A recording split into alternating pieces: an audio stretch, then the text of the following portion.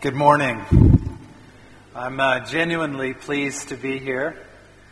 We come from the high desert just outside of Los Angeles, where we have the exact opposite of your climate. We have 350 days a year of sunshine. You have 350 days a year of rain. We have everything brown and dry, and you have everything green and wet. So it's a joy for us to have a change of environment and to be with friends and to be with you today. I had a funny conversation last weekend in one of the services. A woman who just recently came to faith in our church, and that's very important to us. We're a church that's really kind of built itself around being in process with people who don't believe. I know that sounds like maybe a funny agenda for a church, but we have that agenda, and it's deep in our heart to want to be a part of the process of people as they explore what it means to believe in God and trust in Christ. This woman came to me to tell me about her recent decision to put her faith in Christ in our community, and she was saying that she was in her 60s, which I know is advanced in age, and many of you would know that it's Mark's birthday today, and he's also in his 60s, so not quite, is it? That's not quite true yet, but this woman was telling me after a lifetime, really, of avoiding any commitment to any kind of idea about God, and she had had friends along the way that were Christians who had kind of shared their faith with her. She even had family members, I think one or two of her siblings, and she had a daughter as well who had become Christians along her life path, but that had not broken through. But finally, somehow, in this last year, she had come to faith, and she was telling me that all these people that she knew in her life who were Christians had all sent her Bibles. You know, they probably didn't know that someone else was sending her Bibles, but she ended up with this pile of Bibles, like 6, 7 Bibles, and she said, and I had to find somewhere in my house to put these Bibles, and she said, so it was so funny. I had to take all of my 8-track tapes, she said, and I put all the Bibles where the 8-track tapes were. Like, who has 8-track tapes? I mean, really, does anyone in this room have an 8-track tape still? Do you even know what that is? Probably you don't. It was like the original form of the cassette music tape, you know, and it was ridiculous. But she had these 8-track tapes, and I thought, how true to the way it really is when God begins to move into our life in a real way, that some things have to move out. Some things have to be exchanged. The shelves of our lives have to look differently. I want to talk to you about maybe the most important exchange that we make in either our pursuit of, is God real? Is faith, as Hebrews 11 defines it, that God exists and that He responds, that He connects, He relates, He rewards those who seek Him? You know, the Apostle Paul says in Acts 17... What is my message from my friend? I am not 60. I am only 53, and I'm a very youthful 53. Okay. Thanks for that, Mark. I'm riding my bike to Paris. That's how youthful I am. So, what were we talking about? I don't even remember. I know it has to do something with the Bible. Paul in Acts 17, right? He says that the reason you and I have our life, when and where we have it, I think an incredibly important question. Why am I here? Why now? Why am I living at this time in this place? That's just a profoundly human question. Why am I here? Paul says that God has set the time and place of our life, that we might reach for Him and find Him, because He's not very far from every one of us. As we begin to reach for God and find Him, which is the very kind of meaning of life, one of the things that has to happen in the exchange of the shelves of our life is that we have to exchange out the things that are really valuable for the things that are not. We're going to look at Proverbs chapter 6 together. If you have your Bible, you might want to turn with me there. If you're not familiar with how your Bible is arranged, then and you have a Bible with Old and New Testament, just open it to the middle, the kind of dividing point. You'll be in the Psalms undoubtedly. That's kind of the middle section content-wise. And then turn to the right towards the end of the book, and the very next book is the book of Proverbs. The book of Proverbs is a collection of wisdom sayings that try to communicate truth in order that we would apply that truth with great decisions and end up with great results. That's the essence of wisdom, knowing what's true and using that truth to make great decisions that end up in great results. Most people believe that the book of Proverbs is a collection of Israel's wisdom over time that was codified and arranged in order to form kind of a textbook or a primer for princes. For those who would be in, the ruling class of Israel, this is training and instruction in wisdom so that they might make great choices. I don't know how you feel about wisdom, but I feel about it in an increasingly complicated and challenged world and challenged life. I think that we need more of it. I think we need more ability to make, in the face of complicated challenges, make great choices that bring about great results. So, interestingly, James says about this issue of wisdom and our need for it, he says if anyone needs wisdom, he should ask God. Because God actually wants to give us wisdom, wants to help us with both truth and the ability to make choices based on that truth. But I particularly like that James says, ask God for wisdom because He gives it generously without finding fault. I love that. I love that God doesn't look at you and I. I lead a church, by the way, that of the 5,000 or 6,000 people who are part of our church community, about a third of them come out of a hardcore addiction background. Cocaine, crystal meth, heroin. I mean, real destructive life choices. But it's not just the third of our community that has made poor, foolish, deadly kinds of bad choices. I mean, all of us have made those bad choices. But James says God doesn't look at you and I and say, oh, now you're asking for wisdom. After making a mess of your life, after making so many poor, bad choices, foolish choices, now you're asking for wisdom. God doesn't do that with us. From a place of not finding fault, you need wisdom, let me help you. The book of Proverbs is one of those places that God can help us with wisdom. We're going to just read a little passage together from Proverbs 6 that is about the stuff God hates. Now, I don't know if you expected to come to church today and talk about the stuff God hates. That's not normally my favorite thing to talk about, but I think it's incredibly important.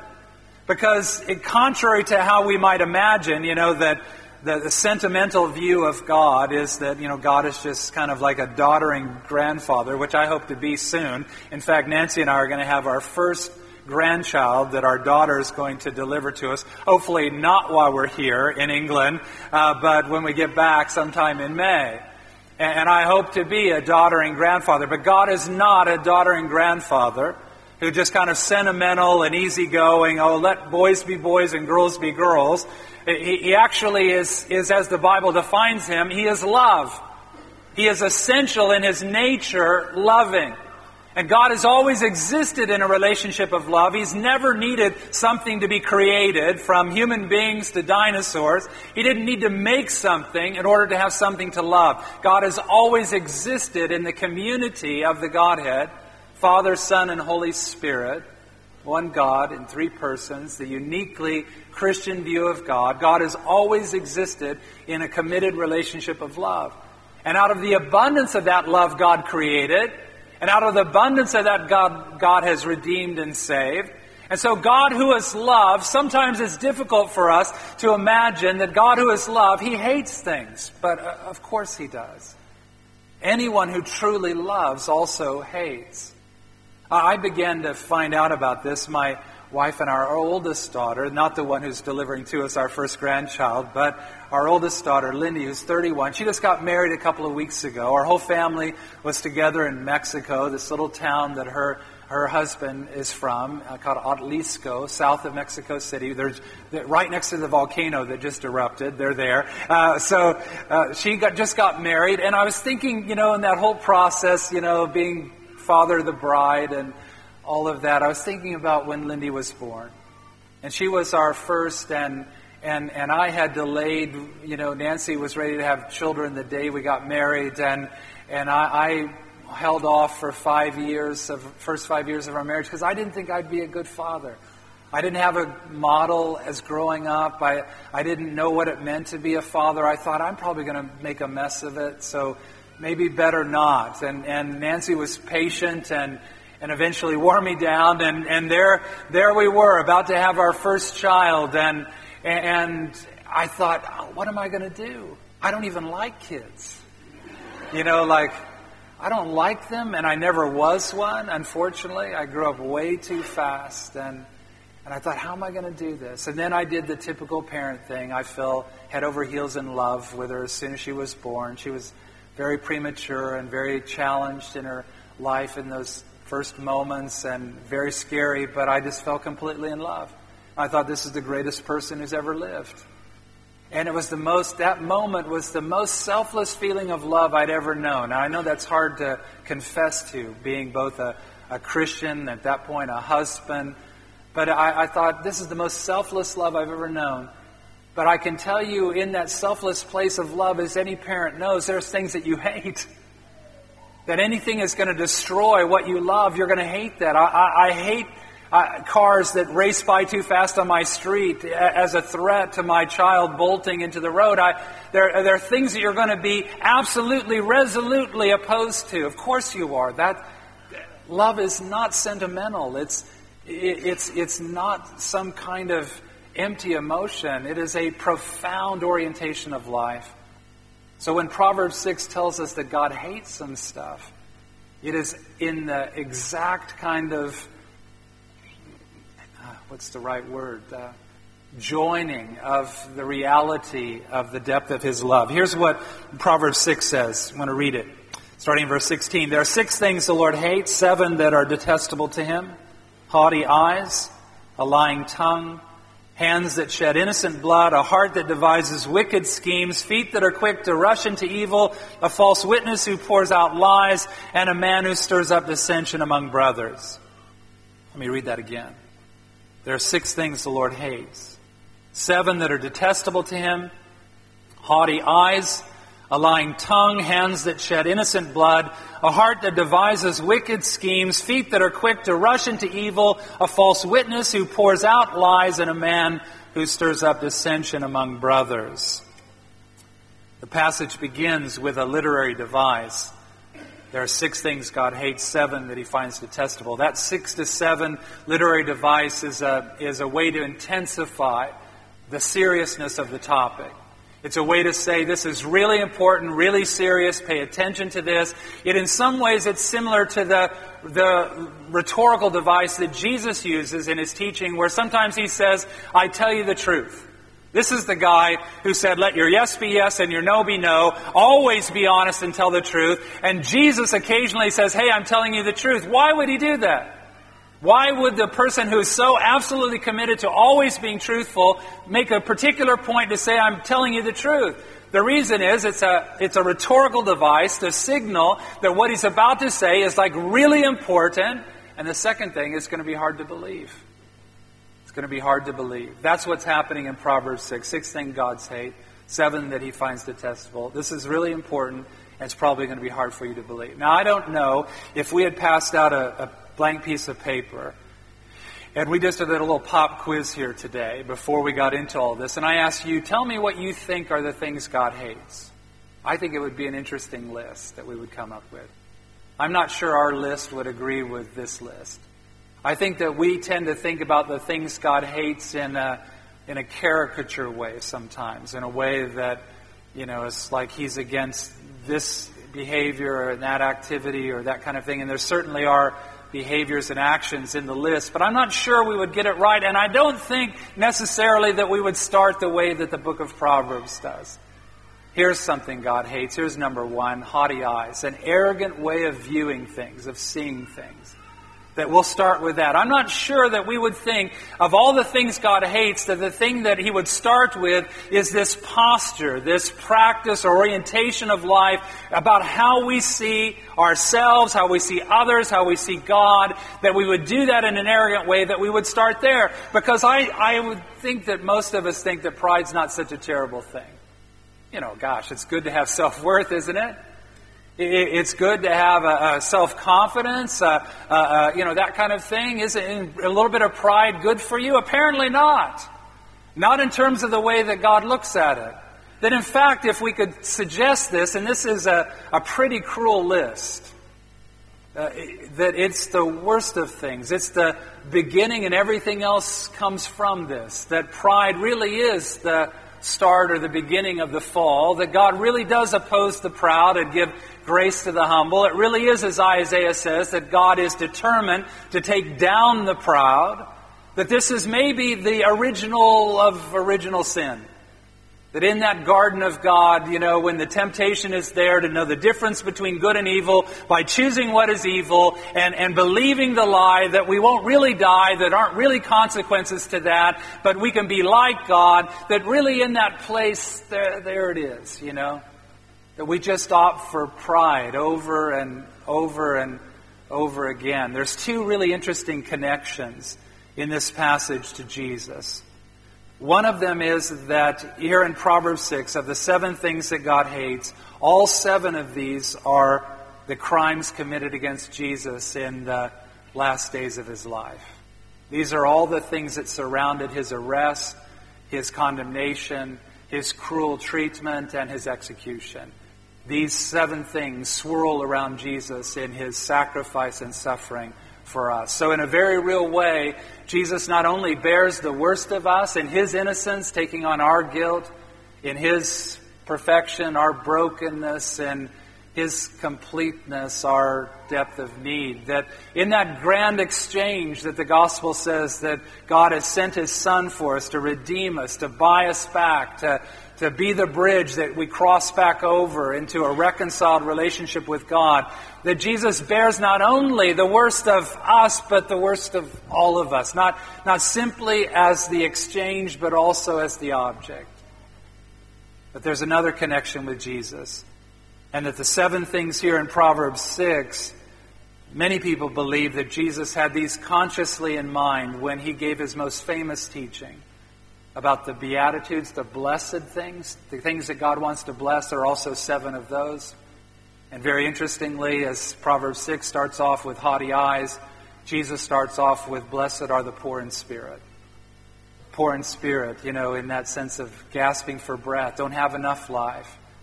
Blessed are those who, in humility, theirs will be the kingdom of God. The other link, of course, in the 7 is that Proverbs finishes with, sowing dissension among brothers. Jesus finishes with, blessed are the peacemakers, those who reconcile and bring people back together. There's 3 things that I want to talk about in talking about kind of haughty eyes. That's the only one I'm going to deal with, and I'll be overtime as it is. But haughty eyes. 3 things about seeing arrogantly that I think that we exchange on the shelf of our life. First of all, it's how we see ourselves in relationship to God. How we see ourselves in relationship to God. The original sin is that we want to see ourselves, ridiculously I know, because life is so fragile and brief, and maybe it was easier in the garden in innocence to imagine it, but somehow that we're the equal of God, that we can be like God. And I know it's ridiculous to kind of postulate that in a place of worship like this, but everybody's living it out. Everybody's living like, yeah, I know I'm not really God, but I want to pretend that I am. And I don't want to pretend in this essential way that somehow I am self-sufficient and independent in my life, that I don't really need God or the idea of God. To some people, He may not exist, but even that, thinking, that I'm here without any connection to a source of life, that independence, that self-sufficiency. Jesus in John 5, when He's talking about His mission and the end result of it being that He would, in His authority that God has given Him, that in what He is doing and would do for us, that He would grant to us eternal life. Jesus says this about the Father. He says the Father has life in Himself. And He goes that He's granted the Son to have life in Himself. And then, of course, to whom the Son gives that life. That we do not have, you and I, life in ourselves. We have received life. We have derived life. We have connected life. We are the branches, not the root system of life. And that fundamental recognition that in relating to God, I am the creature, not the creator. I am the child, not the parent. I am the servant, not the master. That fundamental posture, that's the beginning of real faith. Without that, it's not possible. There has to be the beginning of true humility about ourselves in relationship to God for there to be the beginning of real faith. I came to faith. I didn't grow up in church. I didn't grow up in any kind of religion at all. I grew up in the Midwest of the U.S. It's called the Bible Belt, but I always jokingly say I grew up in one of the holes in the belt because there was no Bible in my life. Like I didn't know anything about anything. I didn't know any of the Bible stories. I didn't know who Jonah or Noah or anybody was. I got to the point of being in university and had my girlfriend very shockingly tell me that she was now a Christian. And it would probably be difficult for us to have a continuing relationship because I wasn't. My girlfriend then and now my wife sitting here of 36 years. But at the time, she said, this isn't going to work for us. And I said, yeah, you're right, because I'm never going to be a Christian. And then I secretly went out and bought a Bible so that I could read it and find out what she thought, and I would talk her out of it. I thought this has got to be easy. Because the Bible's just full of myth and story, right? I was so arrogant. How I got to be so arrogant, I'm not sure. Because I came from a broken neighborhood and a broken home, and there wasn't a lot to be proud about, but I was so arrogant. And I went to get a Bible so I could figure out this silly stuff and talk her out of her new faith. And I was so arrogant, I thought, I don't need to begin at the beginning of this book. I can figure this out, I'm sure. And so I jumped in. Guess where I started to read the Bible? For the very first time, didn't know anything about faith, religion, Christianity, Judaism, nothing. Where did I start? The book of Leviticus. That's where I started. Some of you read the book because you're laughing. You know that book. Clean and unclean, this time of the month, that time of the month, this curse, that curse. I thought this is going to be easy. This is going to be easy to talk her out of this stuff. But then I made my way eventually to the Gospels. And in reading the Gospels, I didn't understand what they were telling me, but I was intrigued by the person of Jesus.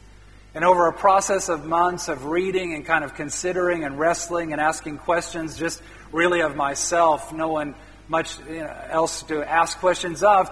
But at the end of that process of time, I decided to send up a flare.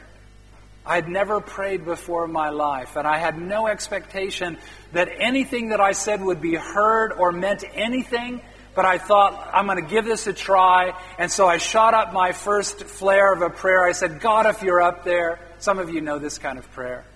God, if you're up there, I'd really like to know. And if it has something to do with Jesus, I'd like to know that too.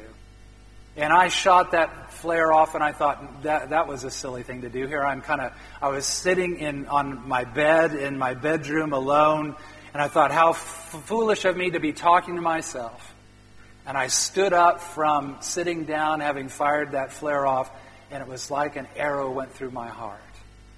And I cannot explain it to you, but it's as though my heart was a tin bucket full of anger and rage, and I had seen and done things there was just too much in my life from how I grew up, the neighborhood I grew up, friends killing each other, shooting, just, it was that world.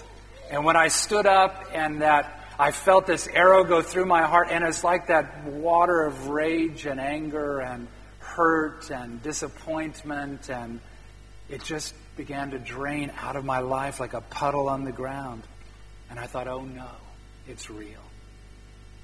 Oh no, someone's listening up there. Oh no, that there's this possibility to connect and actually relate. And that starting line is just even the most brief kind of humility. God, if you're up there, then I want to know, and I know that you have something to do with my life. There's some authority, there's some accountability for this gift, for what we've received. When we don't kind of think that way, the fundamental issue is about authority. Does God really have something to say? Does He make some claim on my life? Does that have some validity and power behind it? And until we acknowledge about who we are in relation to God, some kind of central facts, then we will be standing in that place of having haughty vision, having an arrogant way of seeing ourselves in relation to God. We are called in Christ to follow Him. It says a very interesting thing in Philippians chapter 2. It says that Jesus, being in the very nature God, did not consider equality with God something to be grasped. Being in the very nature God, He did not consider equality something to be clung to, not released, but He emptied Himself, and that He humbled Himself and became a servant, taking that into His very nature, and was obedient to death on the cross. That in following Jesus, who was equal to God, but didn't kind of cling to it, but humbled Himself. We who are not equal to God, how easy it ought to be for us to follow that path. How easy it ought to be for us, as Romans 12 says, do not think more highly than you ought, but think of yourself with sober judgment and in accordance with the measure of faith that you have.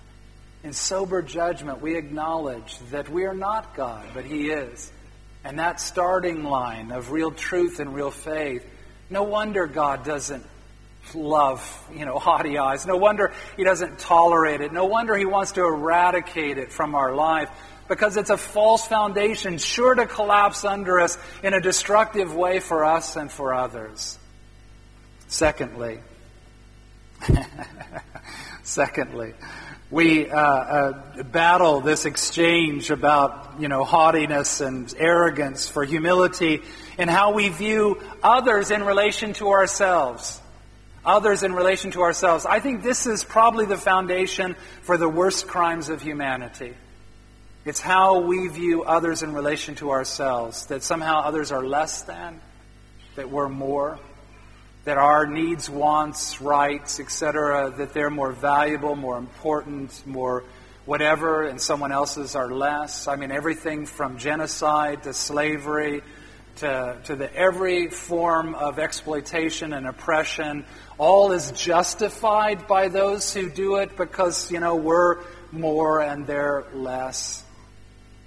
I live in a community in Los Angeles that is incredibly diverse. Our church is very diverse in terms of both Hispanic and African American and Caucasian, Asian. And in that environment, it's so interesting to watch people who formerly would have looked at one another as less. And the work of God's grace in our hearts that begins to break those really corrupt ways of looking at things and begins to change them so that we actually embrace a humility about how we think about others.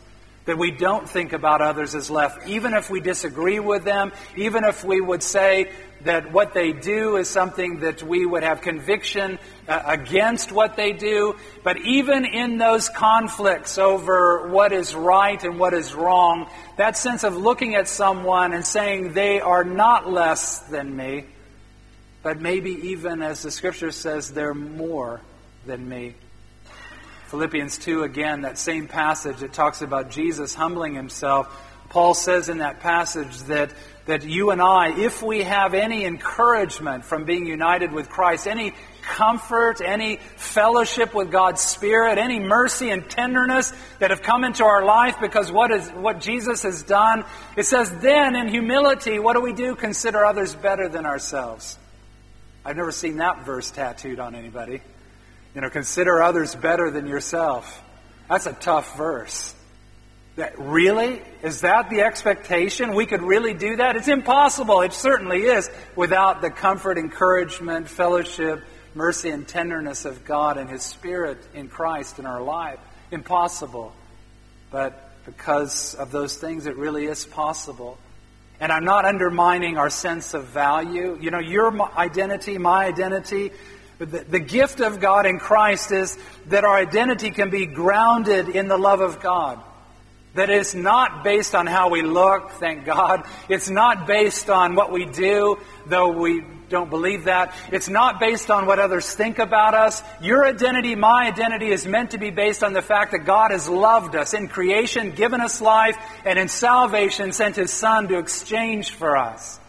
That's the root, the anchor of our identity. I have this enormous value and worth and dignity because of how God has loved me. In that place, then, for me, in that security, like Jesus had that security with the Father, how difficult is it for me to follow Him in laying my life down for others? Jesus became obedient to death on the cross, Philippians 2 says. He valued you and I more than His life. It's really possible to live that way. In fact, not only possible, that's the call of God on His people. And I know we haven't lived up to it, never. You know, from the very beginning with the people of Israel, God, promised Abraham, I'm going to bless you. That's where we stop. I'm going to bless you. God's going to bless me. He's going to bless me because I must be better. I must be more right. I must be special. And no, I'm going to bless you so you'll be a blessing. Chosenness was always about service, not about kind of privilege. And we, as Christians following Christ, we should be the last people who think of ourselves as, well, we're more. But we do. We do. We have to humble ourselves. You know, I was having a conversation with someone between services, and they're asking about a church that has so many former or ongoing addicts in it, and what does that look like? And, it's pretty messy. Pretty messy. I think of one woman who sat on the front row of one of our weekend services, and we have lots of them, but one of the services, she sat on the front row for about 6 months drinking vodka out of a paper bag. But she was already high in crystal meth. The vodka was just trying to mellow out her run.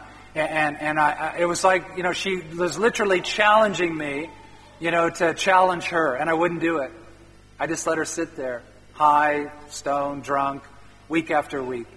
She would occasionally come forward for prayer. I'd pray for her, or somebody pray for her in our team, and just love her. Finally, after about 6 months, she decided to get into one of our programs, to get into something. And her life, I'm talking about revolution. This is an incredible transformation. But she says to me at one point, she says, why didn't you ever reject me? Why didn't you ever run? Why didn't you ever kick me out? Why didn't you ever run me away? I said, because God thinks you're really important. Because I wanted you here. Because we really do care about you. That was the thing that broke her open, was that we wouldn't reject her, that we wouldn't drive her away. And what enables that? How do we really live out that mess? Most of us want to insulate our life from the mess. We don't really want to be connected to people that we think are less than. We don't like our lives lined up with us. It's hard for people in our midst because we're such a mixture. We have like a judge sitting next to a parolee. How comfortable is that? You're a judge, and here's someone you sentenced to prison who's now out sitting next to you in church. How comfortable is that? Do you like that one? How about a homemaker sitting next to a homeless person who just stinks of urine, and that's not comfortable? How about a space scientist who works for NASA, and they're sitting next to a gang member, a cholo who, just all tatted up with prison tattoos and gang markings and the things on the face that describe how many people you've shot? How about that? Is any of that comfortable? Does that sound like church to you? That's our church. I love this one that happens, because we, are on the part of the LA community that includes just this massive, pornography industry, and we'll have people come that are working in that industry presently, or whatever. It's just wild to watch. And I'll have someone come to me and say to me about some situation. I'm always being appealed to, can't you get these people to put on some clothes? How about that one? How do you like to come to church and see someone who's working in porn that thinks this is the natural way to dress, and they don't change to kind of show up at our church? How about that? And they say to me, a mom, and I totally understand. My heart goes out to her. She said, I got my daughter here. She's 13. We see this woman in front of us, and can't you tell her to put some more on? And here's my response, no, I can't. Because as soon as I tell her to put some more on, she leaves, and I'll never get the chance to tell her about the gospel. And I said, here's the deal. I always put it this way, and I always win this argument. With a mother, anyway. I say, here's the deal. That girl, we don't know her story for sure, but I've heard enough of the stories that I can tell you this might be true. That she's got a grandmother somewhere who's praying to God for her granddaughter, saying, God, would you reach my granddaughter? She's lost and confused, and she's so far off track. Would there be a group of Christians anywhere that would love her and accept her and help her find her way? And I said, we get to be that group. We get to be that group of people that loves her and helps her, and she's hearing the same thing you're hearing, and she's in this environment of worship that you're in. Couldn't we tolerate the fact that she's got some enhanced body parts hanging out? Couldn't we really tolerate that? Was that too big a sacrifice for us? It's all in how we look at one another. Do we really look at others and say, I don't want to be around them? I think, honestly, I'm not trying to slam anyone. I think those are issues of pride in our life. Not just self-preservation, not just we want our life to look a certain way. There are really issues of condemnation and a sense that I'm better, and therefore, why do I have to be connected with those who are worse? And the instruction that the Word gives about do not be conceited, right? We're told in the New Testament. Do not be conceited, and be willing to what? Associate with those of a low position. There it is. It's one thing to say, I'm not proud. It's another to associate with people of a low position. I got to quit. Here's the last thing that I want to talk about, and that is exchanging this haughty vision in our life, not only about ourselves in relation to God and others in relation to ourselves, but also God in relation to the world. Two places this touches down. I have this arrogant vision of how God relates to the world. The best example of this, of course, was the Apostle Paul, who thought, I have it all figured out, I know just what God requires, and out of that passionate, committed, confident, I think arrogant place, I know just what God requires, Paul pursued kind of the early church to imprison and persecute and even execute Christians. And on the road to Damascus, the risen Jesus shows up for a little conversation with Saul of Tarsus, knocks him off of his horse, blinds him in the dust. I think maybe the most, kind of merciful act of blinding that ever happened. It would be like tremendously merciful of God if we are actually blind, for Him to show us how blind we are. And so Paul's laying in the dirt blind, and his friends have to lead him into town. And there in town, what does he do? He won't eat or drink. You know what that is, right? You recognize those symptoms. That's mourning. That's what you do when you are deeply mourning. You don't eat or drink. And he is mourning the blindness of his life. That he had lived so arrogantly and confidently that he knew just what God's will was, and God's will was for him to hate and to kill. And he says, oh no. And after a few days, Jesus sent one of his servants to Paul, laid hands on him, prayed for him to be filled with the Spirit, and scales fell off his eyes. He's like the prototype, I think, of what needs to happen to most of us. Scales need to fall off our eyes. And you know what Paul did with the rest of his life about God in relation to the world? He loved Gentiles. He poured out his life unto death for Gentiles. The very people he would not relate to or have anything to do with. The thing that he maybe hated most. He pours out his whole life for them because he understood God in relation to the world. Here's the key. How does God relate to the world? He relates to the rest of the world just like he relates to you. And here's how he relates to you, Romans says.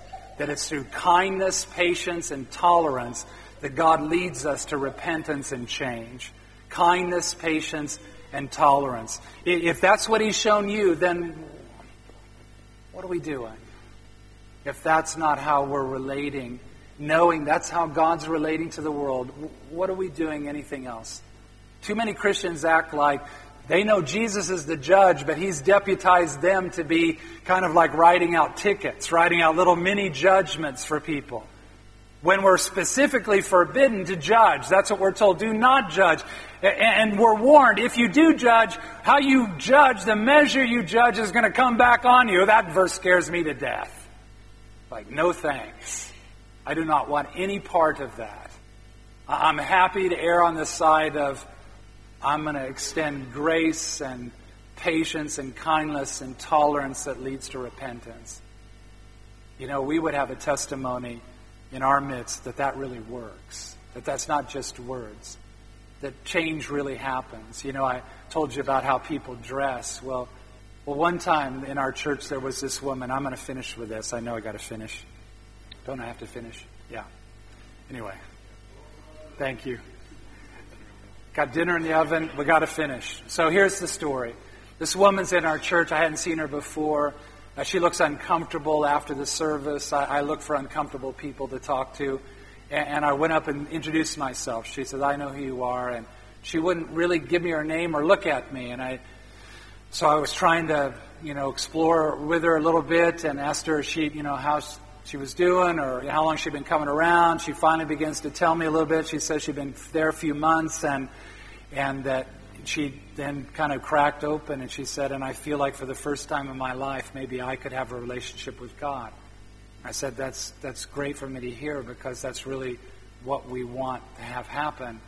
She said, but I got to ask you a question. I said, sure, you can ask me any question. She says, is it all right for me to bring friends from work to church? I knew it was a setup. I said, of course that's all right. That's what we do. We want everybody to do that. Bring your friends. That's what this is about. Hang out. She says, she goes, I work here. And she told me the name of a strip bar, a strip club. She told me she was a stripper. She said, I bring some of the customers to church with me. I'm thinking the guys that are putting dollar bills in her G-string. She's bringing along to church. There are a lot of people that will be in our church that would be scandalized by that. But I act like she's a plumber and she's bringing, clients to church. I just say, yeah, that's great. Good for you. Some people wouldn't like that I responded that way. She actually, though, looked at me and said, really? I said, yeah, no, that's really okay. That's a good thing that you're doing. And then she offered, which I just have total confidence in. Jesus is the one. He brings conviction. She says to me, I guess maybe I'm going to have to find a different line of work. I said, God will lead you. He really genuinely will. As you give your heart to Him, He's going to lead you. She poured out her story, classic story, single mom, no skills, no education. This is one way to actually support her family. Couldn't do it in McDonald's. The classic story. I hear her whole story, and then I prayed for her. I see her about, a few months later. She's just different. She just looks different. She doesn't have any of the same kind of expressions. She's dressed different. I said, what's going on? She said, you won't believe it. She said that, I was coming here, and I wanted to put my child, she had a son, into our school, and she said, and through the school I met this person who said, we have this job for a receptionist, and she said, I went and I told them my background, and I told them the truth, and they gave me the job anyway, and I have this job as a receptionist, and life changed without anybody writing her a ticket, without anybody sitting in judgment of her life. Her life changed. How does God relate to the world? Well, our view of it ought to be in humility, how we view that. How does God, how do we kind of understand ourselves and relate? It ought to be with humility. How do we think about others? It ought to be with humility. And if it is, rather than having God oppose, but having Him put the wind in your sails, to actually, He says, I give grace to the humble, I oppose the proud, to have God behind you in humility. You don't lose, you gain. Let's stand up together and pray.